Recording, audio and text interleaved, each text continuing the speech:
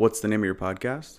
Psychosis, like psychosis, because we're sisters.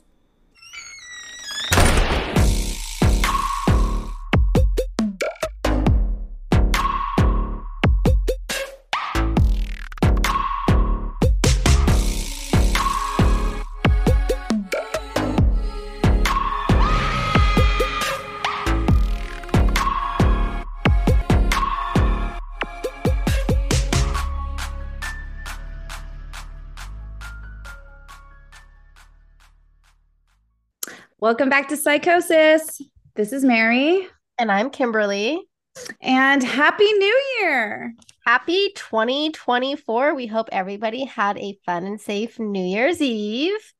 So exciting. Do you have any resolutions, Kim? I don't. Every year I make them and then I forget probably 2 months in. What about you? Same. Yeah, it would be nice to follow through with one, but probably not going to happen. It's not going to happen. So, why set yourself up for failure? No, exactly. Or disappointment. There you go. 2023 went by so fast. Don't you agree? No, I completely agree. It feels like it's still here. Definitely. I guess we'll go ahead and hop right into the case. What case are you going to bring us for New Year's Day? I have the murder of Stuart Tay. I have not heard of this case, but I am looking forward to learning about it. All right, here we go. So Stuart Anthony Tay was born December 8th, 1975. His family was originally from Singapore. Stuart Anthony Tay was born December 8th, 1975. His family was originally from Singapore, but they immigrated to the United States and ended up settling in Orange County, California. So this is a case by you, actually. Ooh, do you know what city? Everybody in this case, it looks like, was from Fullerton. Okay, yeah, that's pretty close. So Stuart was a student at Foothill High School, which is in Santa Ana, and was 17 at the time of the crime and had plans of attending Princeton the following year. He told his teachers that he wanted to be a doctor just like his father. Stuart lived in a custom-built 11-bedroom house with a swimming pool and tennis court in Orange with his family. Wow, okay. So you had me at Princeton and then you really had me at 11-bedroom house? Yeah, I mean, definitely living the good life. Yeah, that sounds amazing. This case also involves 18-year-old Robert Chen Nan Chan. Like Stuart, Robert was a stellar student. He was someone other parents talked about as a student their kid should be like. I believe his father was also a doctor, and his choice of colleges were also Ivy League schools. Robert lived in the affluent Sunny Hills area in northwestern Fullerton. So they definitely lived a very wealthy lifestyle, these kids. Yeah, it sounds like it. Although both boys lived very straight edge lives, they desperately yearned for a life that was more exciting, even if it was made up. They had actually met at an academic decathlon and exchanged phone numbers and began to talk on the phone. Stewart sold himself as a crime boss named Martin Gore with more than 100 loyal followers and an ability to pirate computer programs, driver's licenses, and credit cards. He also bragged about having access to high-powered explosives and provided a fake address and age. To add, Stewart's favorite group was Depeche Mode, and Martin Gore was the name of the keyboard player. So that's where the name came from. And his family later confirmed that he would use the name in social settings kind of as a joke, as like an alter ego. Oh, interesting. Okay. And I mean, this is before social media. So I guess you couldn't really go and cross reference if Martin Gore was who he said he was. Yeah, there was no fact checking. There was no fact checking. Although Robert was skeptical of Stewart's outlandish claims, he countered with his own connections to the crime underworld in Orange County. And it looked like he was saying he had ties to sort of the mafia of some sort. Wow, there's a lot happening in Orange right now, huh? I feel like all of these cases, they always use the mafia of some sort. And Uh, I feel like we've covered maybe one or two cases where they thought the mafia was involved. So yeah. this is on brand. So, anyhow, together they plotted to rob an Anaheim computer parts dealer by forcing their way into his home, tying up his family, and leaving with the valuable goods that they could then resell. So, this seemed like a very extreme polar opposite of how they normally are as kids. And it just seemed like they wanted to play this like game. Yeah, like almost completely opposite of the way that they grew up and are growing up. And they just wanted to like rebel. Right. Over the next few weeks, they recruited 16-year-old Kern Young Kim, 17-year-old Mun Bong King, 17-year-old Charles Bay Cho. These four were all from Fullerton, and Abraham Acosta, who was 16, was from Buena Park, but they all went to Sunny Hills High School. As the only one not attending Sunny Hills High, Stuart remained somewhat of a mystery to the group. Robert assured the legitimacy of Stuart's claims to the others in the group, but deep down, he was starting to doubt his stories too. I mean, they did meet at an academic decathlon after all. So it's not like it's a hub of crime there. No, not at all. It's like the last place I would expect a hub of crime to be occurring. So when Stuart dropped his wallet during a group meeting, his true identity was revealed. Robert's doubts turned into rage, and a simple mistake of dropping his wallet had now set into motion plans for his murder. Oh, okay. On New Year's Eve, 1992, the perpetrators set the scene in the backyard of Abraham Acosta's house in Buena Park. They had actually made preparations before the murder, having dug a grave 24 hours prior and holding rehearsals on how to run through the murder using gloves to avoid evidence being left behind, and basically who would be taking care of what role, lookout, the person hitting the person, getting rid of evidence. They each had a job. Jesus Christ, could you imagine like a rehearsal for somebody's murder? That sounds terrifying. Yeah, I mean, it definitely at some point there's like five guys. At no point was somebody just like, hey, maybe not a great idea. Maybe we shouldn't do this. So they lured Stuart to the home under the pretense of him checking out a gun that they were going to sell him. While Kern acted as a lookout, Robert and Abraham ambushed Stuart, hitting him with a baseball bat and a sledgehammer. Robert landed more than a dozen strikes to the back of his head. However, he did not immediately die. Munn and Charles, waiting in the other room, heard Stuart scream and ask, "What did I do to you?"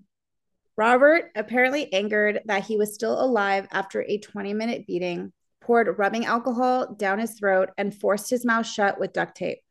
Stuart died within minutes from his own vomit. Oh my God, poor guy. I know. After he died, Abraham wrapped the body in bed sheets, and Stuart was buried in a grave in his backyard. Abraham then freaked out due to all the blood all over his garage and quickly tried to hose it down. Well, yeah. The boys then split the money that was in Stuart's wallet, a whole $108. Oh, big ballers. And then Kern drove Stuart's car to Compton, left it running and unlocked to give the impression that he had been carjacked. Oh my gosh. By 9 p.m., the Tays had began to worry and called their son's friends looking for him. And just an hour later, the police had found his stripped car in an alley. So it only took an hour for the car being left on in Compton to be stripped.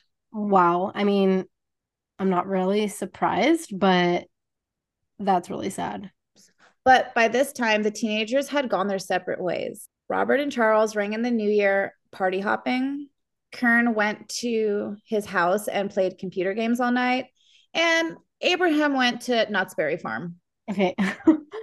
Oh my goodness. I Like, mean, for those of you that don't know what Knott's Berry Farm is, it's an amusement park. So he killed someone And then he went to an amusement park to ride roller coasters. That is disgusting. And no word on what Munn did, but I can't imagine that it was any better than any of their other activities after the fact. Yeah, no better than partying and riding roller coasters. Thanks to Stewart's family hiring a private investigator, the five were arrested within days. And Stewart's body was eventually found at the Acosta residence. Orange County authorities stated that Stewart's death occurred due to asphyxiation on vomit. Authorities argued that this was most likely due to the head injuries and that taping his mouth and nose shut may have just quickened his death. But I'd imagine drinking rubbing alcohol would definitely make you throw up also. So It was literally as you were reading the cause, I was thinking, yeah, I'm sure the rubbing alcohol played a huge part in that. Just the thought of somebody pouring a rubbing alcohol down my throat makes me want to throw up. I mean, I can't handle a shot of drinking alcohol I know, literally. without without throwing up. So imagine rubbing alcohol. Yeah, that poor guy had no chance. Charles and Munn both pled guilty to first-degree murder. In exchange for serving as key prosecution witnesses, Charles was sentenced to a California Youth Authority facility where he was released when he was 25. And King was sentenced to 25 years in prison. Robert Chan was given his own trial. He said that he was not the mastermind behind killing Stuart and that he believed that Stuart put explosives in his home and was going to kill him. A juror who spoke anonymously said there was no doubt that Robert was the mastermind. He tried to lie and blame others for it, but if there was no Robert Chan, Stuart Tay would still be here today. On Tuesday, May 3rd, 1994, Robert Chan was convicted of first-degree murder. He was sentenced to life in prison without parole. Wow. So he got life and the other guys got 25 years, Well, Robert was the one who, like the mastermind. he was the mastermind. He was also the one that hit him over a dozen times in the back of the head and forced him to drink the alcohol. So he definitely Deserved it. was the worst of the group. Kern Young Kim and Abraham Acosta were convicted of first degree murder as well. Like Charles, Abraham was sent to a youth facility where he was released when he turned 25, which I understand he was 16, but he was the one that did initiate the first hit. So I feel like you Yeah. contribute to his murder. And so to get out at 25 seems kind of lenient. And at 16, like you are completely capable of knowing right from wrong. Oh, we're going to get back to that. Okay, perfect. But anyhow, there was a lot of back and forth with Abraham because many weren't sure he was fit to be tried as an adult due to his mental capacity, and he was actually illiterate. He was in special education classes, and therefore it was thought that he was manipulated by the others to help commit the crime. He was the youngest, though, so in the end, he was sentenced to a youth facility. And Kern was sentenced to 25 years in prison. He was granted parole in December 2012. And speaking of the whole, right from wrong when you're 16 and whatnot, Yeah. he was 36 at the time of his release. And he's the only one that I could really find any current information on. He he was the least involved in this case. He was the lookout. He was outside in his car. But like you said, you would think, right from wrong, somebody is in the house getting murdered, right? Yeah. But he believes he was unfairly punished considering he wasn't an active participant. So he now educates people on the criminal justice issues in California. And in 2020, California passed a bill that stopped prosecuting 14 and 15-year-olds as adults.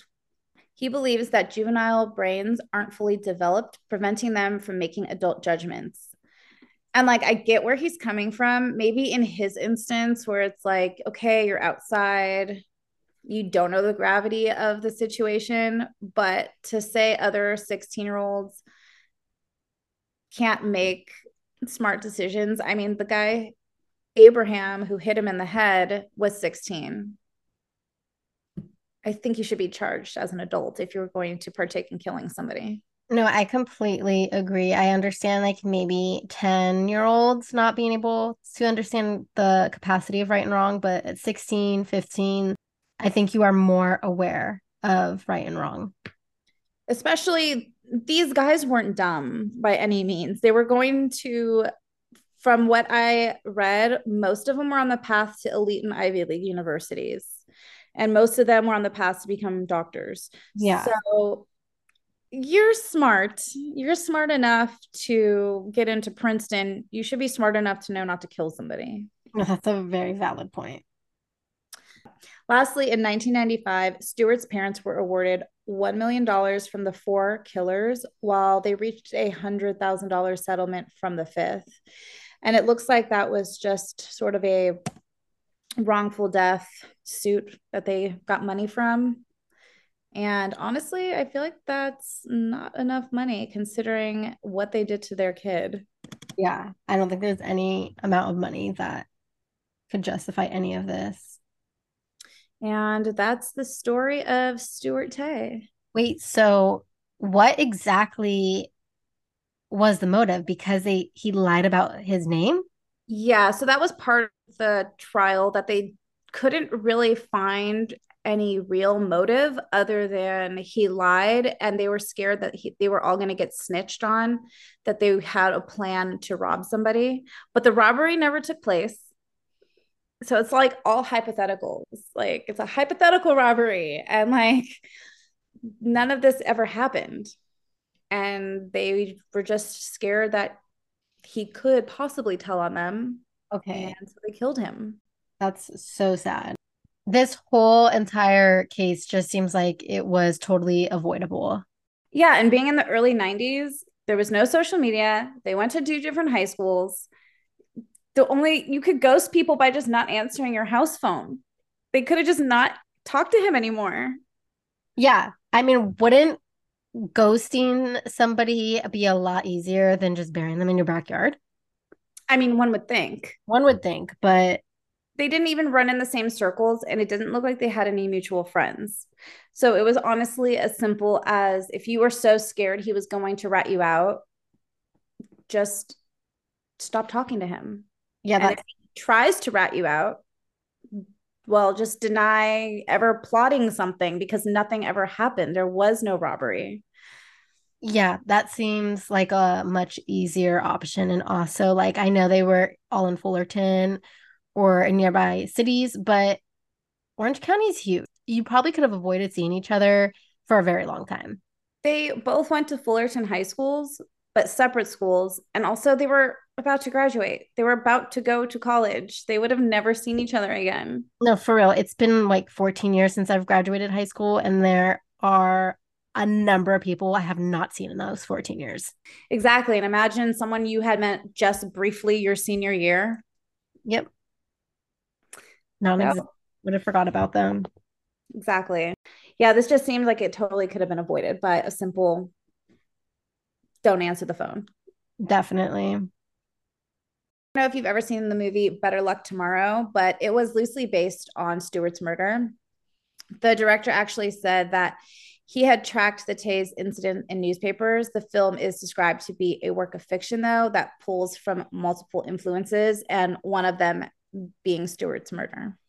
No, I've actually never seen it, but as you were describing the case and what they chose to do after and celebrate the new year, it reminded me of some sort of like Hollywood film. It almost reminded me of the Menendez brothers who, like, after murdering their parents, were seen at the basketball game, just sitting courtside. And I'm Yeah, like, I feel so like so many. Well, I feel like a lot of these cases that we talk about, it's like, okay, I'm gonna go kill somebody and then I'm gonna go cook a Thanksgiving dinner or whatever. It's seriously though, like okay, super casual. right? Just like another day. So now I kind of want to watch that movie because I want to see if how similar it is. Yeah, I'm gonna look it up really quick. Better luck tomorrow. It looks like you can stream it on Amazon Prime for 379 or Pluto TV. I don't have Pluto TV though, Neither do I. but I might have to check this out. Thank you so much for bringing us a New Year's Eve case. You're and welcome. greeting in the new year. Woohoo. New year, new me. New us. Not really. No, still same us, but Same as, same as. same us. We're so excited for the new year. Make sure you follow us on social media. We're on Instagram at psychosis_podcast. Also, send us an email at the psychosispodcast@gmail.com. Let us know of any California cases you would like us to cover in 2024, and we will take a look at them. Thank you so much for listening and coming down this rabbit hole with us. Stay safe this New Year's Day and see you next time. Bye. Bye.